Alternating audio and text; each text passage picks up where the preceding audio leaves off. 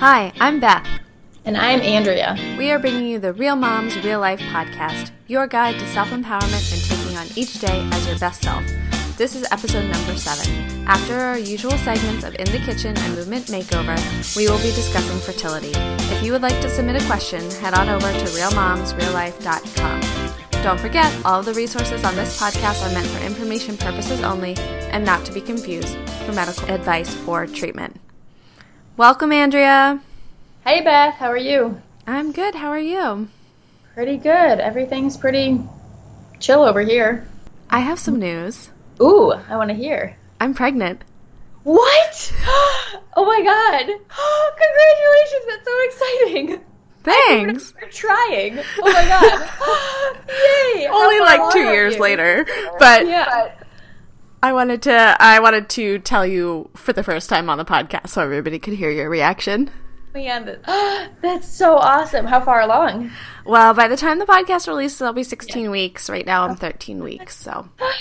Yay. So I wanted to kind of share that since we're talking about fertility today. So I wanted to put that in advance because I know that can be a tough thing to hear for people that are struggling with fertility. I know it's something that was always hard for me to hear.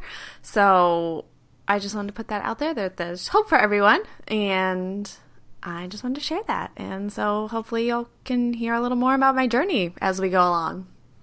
Oh my gosh, that's so awesome. I'm so excited for you. Yay. Thanks. Now you can talk about our In the Kitchen tip for this week.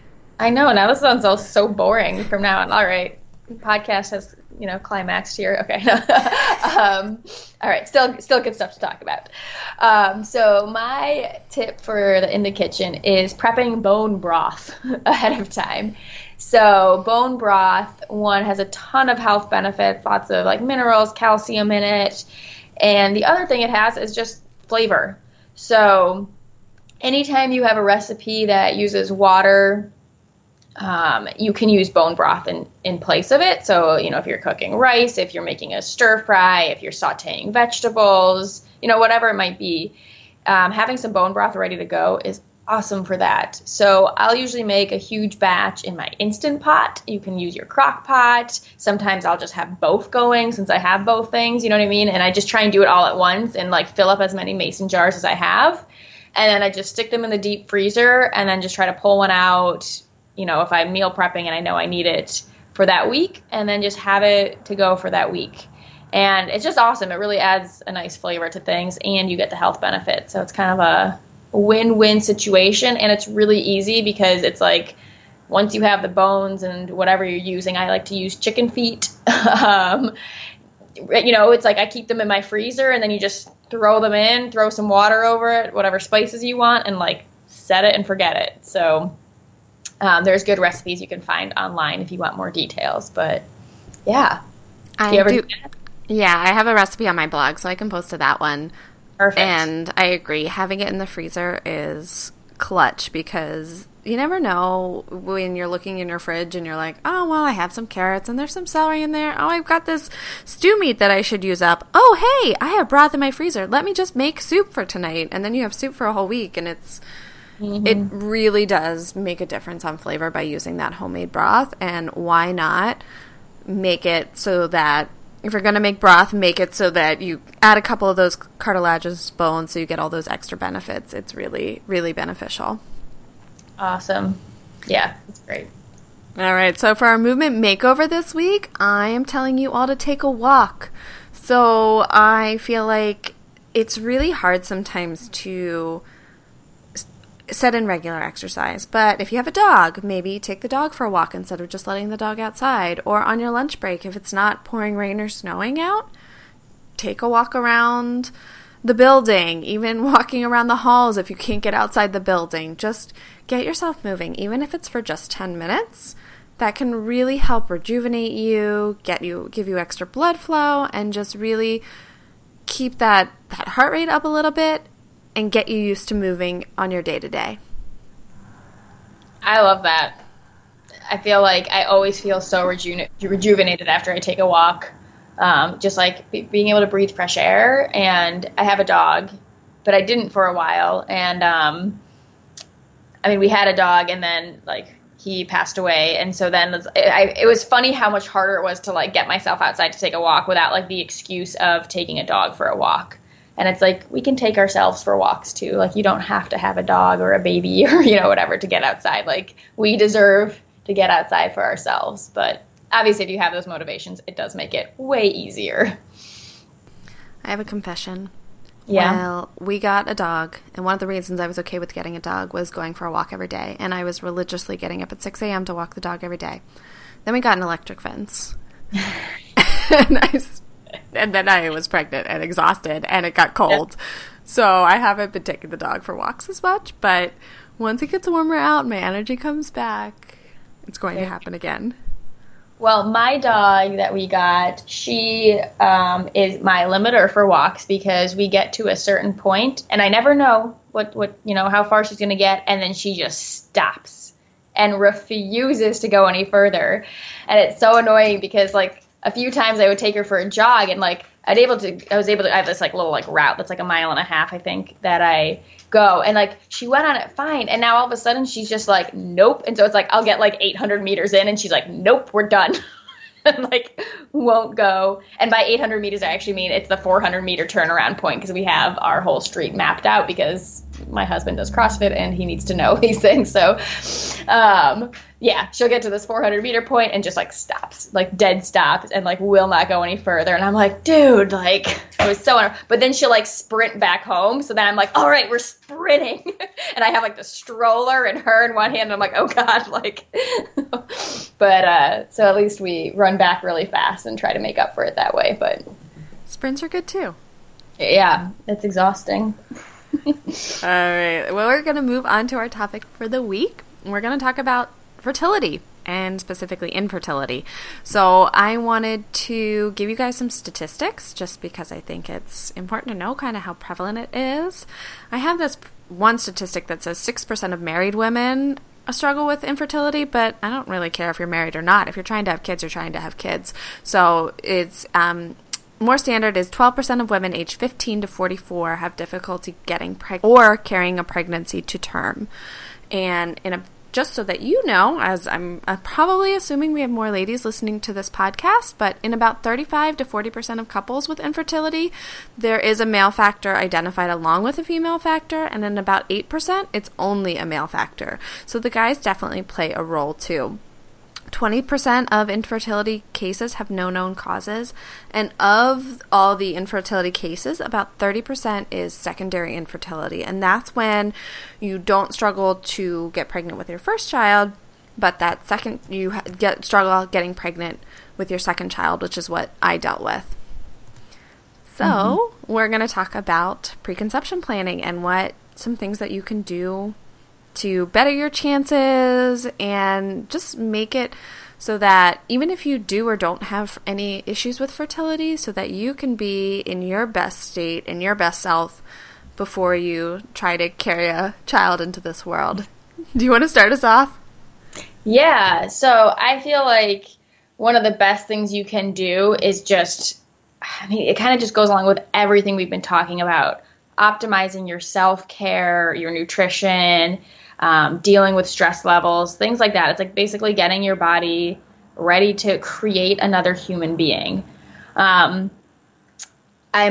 actually an instructor for like a Feed Your Fertile Body program, which I'll be honest, I haven't actually run any group classes for it just because it hasn't been my main subset of people I've been working with. But in that, I just learned a lot about preconception planning, and I kind of feel like the big secret is that it's kind of the same thing as just getting healthy. There's pretty much everything overlaps other than, making sure you're on a good prenatal, which most women in that age range should be probably on anyways. So a lot of stress, I think, can come around the thought of having a baby and planning for a baby. And it's like, even just knowing that putting stress on this situation, we've talked about how that impacts our blood sugar. And when our blood sugar is impacted, that really impacts your hormone production. And that's going to impact your fertility. So when you can have optimal blood sugar levels, optimal sugar handling, optimal nutrition, then a lot of times fertility can become easier. That's obviously not the only solution for everybody. Can be a lot more involved. But if you aren't already eating healthy and don't feel like you have stress levels managed, it's like start there. I don't know, to me, I always like to start with a low hanging fruit before jumping into bigger issues. I don't know what your take is on that, Beth. I think that's perfect. I would agree that just being in your best self when you decide to start trying to have kids. Now, that's not always a decision that we make that far ahead of time. I know with my first, we decided about a month before. We were like, you know what? We are ready for this, and we're just going to do this. This is before I got into the field of nutrition. And then this time, I started prepping for it pretty much when my daughter was 4 months old. Now, I didn't know if I was having more kids at that point, but I started cleaning up my diet and getting everything settled, and then we decided, and I said, oh no, it didn't take very long the first time, it shouldn't take very long this time, and then it did. But during that whole process, I was continuing to, what we talked about a couple weeks ago, eat intuitively and listen to my body and play around. If I ate something and I didn't feel good, I took that out of my diet, or maybe I needed something more in my diet. I needed to change how much protein I was eating at breakfast, or how many carbs I ate. And I really think the biggest piece of it was that stress piece for me. So we talked a lot about blood sugar regulation and stress, and how Andrea just mentioned how they're kind of directly related to fertility. So if your life is really stressful, and or if you have blood sugar regulation issues, it really puts a damper on your fertility mechanisms, and that's not something that shows up necessarily in testing. So that's kind of, in my opinion, if we had really good testing for that, and if we could show a direct correlation, that 20% of no known causes, I'm just making stuff up here, but maybe half of that is blood sugar dysregulation, and there's not enough nutrients actually heading to the endocrine glands that are needed for fertility. And again, it's not just the woman that needs to take care of that. It's the spouse as well, the partner. So whatever your path is, whether you're conceiving naturally or you're using support or you're doing IVF, it never hurts to take care of your health and to get into a place that you're comfortable with.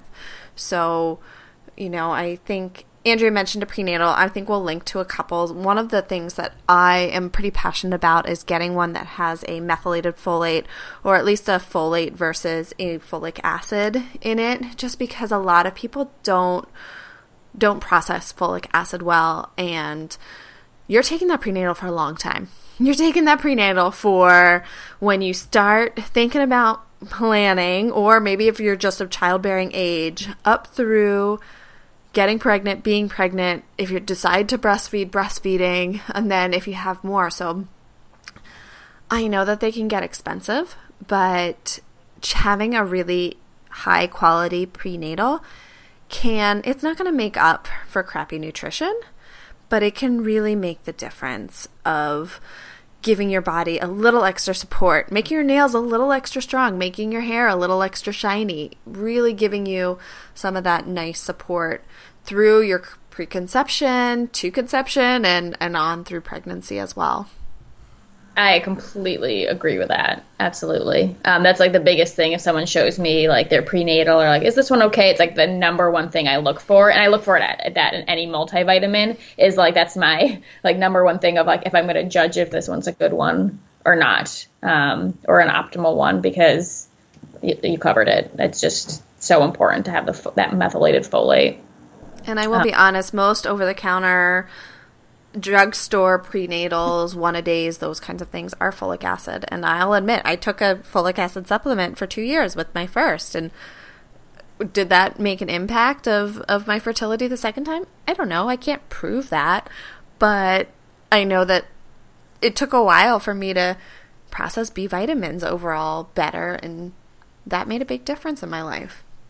Yeah. Yeah. And if you are taking one, if you're like, oh my gosh, I am taking one, don't freak out, nothing like that. It's just like, all right, just, consider switching, because the research has showed that it is better, and that, folic acid it's not as absorbed as well. So you're not getting the benefits as much. So, yeah. The other thing I wanted to touch on at that stress point, just because some people really, I feel like, resonate it better when you know. Again, I don't like to go too much into like physiology, but there's something called like the pregnenolone steal, where basically cholesterol is converted into pregnenolone, which is this precursor to DHA, which is a precursor to all your kind of female sex hormones. And pregnenolone can either be converted to DHA or to progesterone, which is then converted into cortisol, which is our stress hormone. So if your body is, if you're kind of like constantly exposing yourself to stressors, which we talked about in the last episodes, could be just, chronic, high carbohydrate diet or just chronic stress from your lifestyle, then you are literally stealing that pregnenolone and converting it into cortisol instead of having it convert into the sex hormones, which is going to really impact fertility. I think that was really helpful. And we're going to talk more about exercise in general next week. But I did want to mention, while I think it's really important to have a great exercise routine and find something that you love to do and enjoy it and get that healthy exercise in a couple days a week, be mindful if you're trying to conceive how much stress it is putting on your body. Now, you may love it and you may get that nice adrenaline runner's high from whatever you're doing, but if your body is sore afterwards, if you're wiped out afterwards, or maybe you go for that run and halfway through you're not sure you're going to make it, but you push through and try to make it anyway, be mindful of that. I heard on another podcast, it said, if you're trying to conceive, just stop exercising. And part of me, I didn't really believe it. I did a lot of up and down. I was like, tried eating everything I wanted, and by everything I wanted, it was mostly like cupcakes in the break room, and I gained 20 pounds, to dieting, and then I lost 20 pounds. I mean, it was terrible, all the things that I went through, trying to like fix what was wrong with me, but realizing that no, there's nothing wrong with me. It's just I'm not meant to be pregnant at this moment, and I am grateful that I wasn't at that time, with the transitions of my daughter and things like other daughter and things like that. So but I will tell you, and you may remember early on in the podcast, I noted that I hadn't exercised in 3 months. Literally the month that I stopped exercising was the month that we got pregnant. Wow. I mean, it's also the month that I quit my job. Oh, well, okay. So there you go. I mean, but it was a big month for me of decreasing stress. Mm-hmm. So I went on a girls' weekend. It was a whole month of self-care. And self-care in that sense meant just resting and relaxing and doing things that I wanted to do and not doing things that were causing me any stress. And I just last week, got back into, decided to do yoga throughout this pregnancy, and it feels great, and I love it, and I'm going to go with it. I might add some more strength training in as my energy comes back, but don't overdo it. Yeah, absolutely. I completely agree. Do you have any foods that you would encourage or recommend for supporting preconception? I think lots of healthy fats, omega-3s especially, but I mean in general, fats are so important for hormone balance, and the good healthy ones like your avocados, nuts, coconut oil, fats from like good pastured animals, and that's great because they have the protein source too, of course, are really, really beneficial for hormone balance. So that would honestly be my emphasis. And then, of course, you can't go wrong with green leafy vegetables. How about you? Do you have like specific ones that you go to? I would agree with that. My usual go-to was like egg yolks, but then I didn't tolerate eggs, so that kind of got out of the picture. But yeah, I would agree with the healthy fats because that really helps with that blood sugar regulation. And as going through that first trimester when really your baby is thriving on glucose, so you're going to be eating more glucose-related product. That's what your body's going to need. It's what you're going to tolerate. Protein, most people in early pregnancy don't tolerate protein very well. We're not producing as much HCl in our stomachs to digest it, and our bile's not working as much. So really loading up on that healthy fats and healthy proteins ahead of time. And I also would say you can't go too low carb either. You really need to find your perfect balance, and it's going to change as your body changes. So I would agree. Get some really good healthy fats in there. Find some sources of protein that you really enjoy. Try getting the ones, if you can splurge on getting some grass-fed beefs or pasture-raised chicken or pastured pork, things like that. Ones that per bite are going to give you more nutrient density. That's really what you're going for. If you like things like liver, I'll admit I really enjoy liver pate. So maybe not so much first trimester of pregnancy have I been able to eat it, but I ate it quite a bit. Maybe, once I'd get a pack once a week or once every other week, and I'd work my way through it. And that has just so many nutritious vitamins and minerals in there. And if you are vegetarian, I think that there's a lot of sources. I would recommend taking a fish oil supplement if you're vegetarian, if you're willing to do that kind of thing, but at least including eggs and whole fat dairy in your diet is going to help you with that. Yeah, absolutely. And then concentrating on, really chewing it well and being relaxed when you're eating it, all of that is just going to help. Like really, I think focusing on listening to your body, like you said, is so important, because you're right, your needs will change. So it's like almost like focus less on like, oh my God, am I getting the exact ratio as I need? And focus more on, am I feeling good? Are my energy levels good? And if so, then you're probably doing the right thing. If those things aren't right, then it's like that's when you switch around your macros a little bit. Do you need more fats? Do you need more carbs? Whatever it might be. So perfect. The last thing that I want to touch on for this topic is when to seek fertility support. And I think that you can seek fertility support at any time in that kind of preconception planning phase. Yes, a reproductive endocrinologist probably won't see you until if you're under 35, till you've been trying for a year unsuccessfully. If you're over 35, it's 6 months. But having an appointment, for me, my first appointment with a fertility specialist was phenomenal. I was like, you know what? It is in someone else's hands. And his thing was, there's always a chance. There's a 5 to 6% chance after that first year that you will get pregnant naturally. And so just keep trying. When you're ready to take the next step, to try something else, these are what your options are. I saw a functional medicine doctor for that and kind of a variety of other things just to get myself, why not be as healthy as possible? If I get pregnant, great. If I don't, well, I'm not worse for wear if I'm healthier. So it really was a win-win situation all around. But seeing that specialist and talking to them about fertility really helped alleviate the fears that I felt, the shame that I felt, and all of those, like the added stress of being pregnant. On my last day with him, when he was kind of shipping me off to the next step, he was like, I know we didn't do much for you. And I turned around and I said, no, you guys did so much for me. You took the stress off. I knew that if I really wanted a baby, you guys would make it happen, because I had faith in them. We might be paying an arm and a leg, but it would eventually happen if we wanted it to. So that was it relieved a lot of stress. So I just recommend whatever kind of support, whether it's nutrition support or fitness support or fertility support, don't be afraid to seek it out.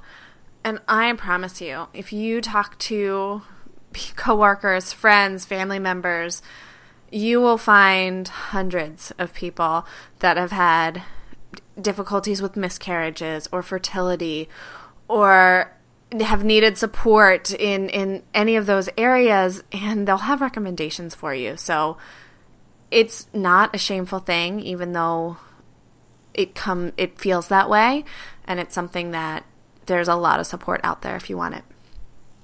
Yeah, I think that's such a great point. There's so much support if you're searching for it, and just make sure whoever the support person is somebody that you trust and it's like a safe space to talk to about that for sure. And I think that's such a good point about it always being the right time to seek support, even if you've never even tried and you don't even know if you're, you know what I mean? You might be very successful your first time, but you have no idea because you haven't tried yet. Like, just that planning process, just know, like getting some, just a second opinion. Okay, am I healthy? Is my body functioning properly? Like, what can I do to optimize things? Is always helpful. I've actually run a few people through like kind of like a personal feed your fertile body program. And none of them, as far as I know, have actually even tried to get pregnant yet. They're just all women who know that it's something that is in their future. So they just wanted to kind of start planning now. So we just looked through, what can they optimize? What can they do? And that way they're just working on those things until the time comes. And I mean, like we've both said now, it's all about just optimizing your own health. So you just can't go wrong. None of it is like a waste of time or anything like that. It's all about making yourself feel better. So no matter what the outcome, or if you decide you don't even want to try and get pregnant, like you're just going to come out healthier. So why not? And I want to share one other thing that my fertility specialist told me. He was describing what has to happen, all of the things that have to fall into place for pregnancy to actually occur.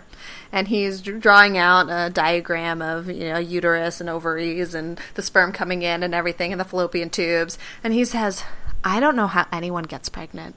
I mean, the egg is literally floating in your abdomen and has to be scooped up by the fallopian tubes for then the sperm to chance to meet it before that time window is up. And that to me was astounding because I was like, oh yeah, I'm young, I'm healthy, this should be easy. But it's not. It's such a chance event, even if you time it perfectly every month for 11 months, you still should give it that year and not stress about it. And it's really hard not to stress about it because usually when you decide you're ready for a kid, you're ready for a kid. But it really is a miracle occurrence. Oh my gosh, absolutely. You know what I think is like not the most stressful part by any means, but like what I think is so frustrating about it all is like you have no idea how long it's going to take. Because when my husband and I were like, I was like, I know I want a kid. I'm not really sure if I'm ready. I had so many women around me that tried for years. Like I had a lot of women with fertility issues around me. So I was like, we may as well start trying. And we like literally are that like jerk couple that got pregnant a month later, And then I did have a miscarriage, but then I got pregnant again like 6 weeks after my miscarriage. Not even like I got pregnant like the next cycle. I don't know exactly when because I never got my period in between. But like I was like, holy crap, like I actually wasn't ready. I thought I had like a year to plan for it, And so same thing now when we're like talking about, do we want a second? Like, I'm like, man, like, I wish I knew. It's like, is it going to take 2 years or is it going to take a month again? Like, how do you even plan for that? Like, you can't. So no, I don't know. No. It's just a side note. That's like what's going through my head right now. Cause I'm like, oh my gosh, like what if I do have, the secondary infertility? Obviously, I won't know until I try, but then if we try it out and I get pregnant, oh my God, like I'm not ready for that yet.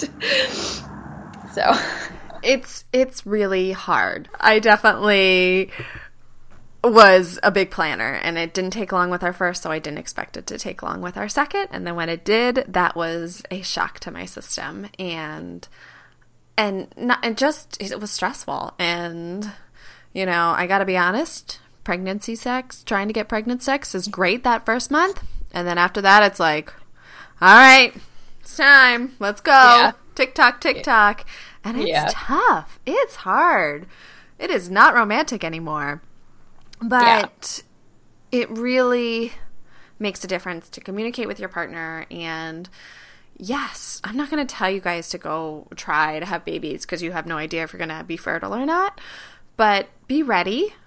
Be ready to be pregnant in a month, but also be willing to wait because it can take time. So it's hard. I was under the impression that I was going to get my whole career underway before trying to have kids, and I had, 3 or 4 people again around me that had been trying for years. And I said, this isn't worth it. Let me start trying, because then if it takes years, like, I'm ready now, but if it takes years, I'll be okay. And that was the best thing I ever did. Yeah. Oh, that's awesome. Can I make a note about pregnancy sex or trying to? Yes. Okay. Well, first of all, I think I exaggerated. I said it took us a month the first time, because I can't remember exactly how many times. I feel like it was like at the beginning of the year. So it was like probably January when we were like, okay, yeah, let's, we stopped kind of using protection and whatnot. I hope my husband doesn't mind me sharing this all. I don't think he really cares. But we did not track anything. Like, I had my period tracker for like my own, like, so I know when it's coming. And like literally that was it. And I feel like at first when you're just kind of starting to try, I don't know. I mean, I'm biased, but I feel like that's kind of the way to go, because I think when you're tracking ovulation, you're trying to like track all of that at first, it can just add a lot more stress. And obviously if it's getting to the point where, it's been a few months and you're kind of like, all right, like, I want to get more in control of things, yeah, go for it. Or if that gives you like less stress to track, then do that. But I just do know some couples who track so much that it really, like, that in itself, I mean, it just has a lot of stress on the body and it can affect things. So to make it as fun and playful as you can if you are tracking, and just knowing that you don't need to track to get pregnant, especially if you're just like first starting to try. Like, it can happen without tracking or without any of that. And it might not. Who knows? Again, everyone's different, but it's possible. So, yeah, all of my doctors along the way have always said, just have intercourse 2 to 3 times a week, and don't take your temperature, don't track.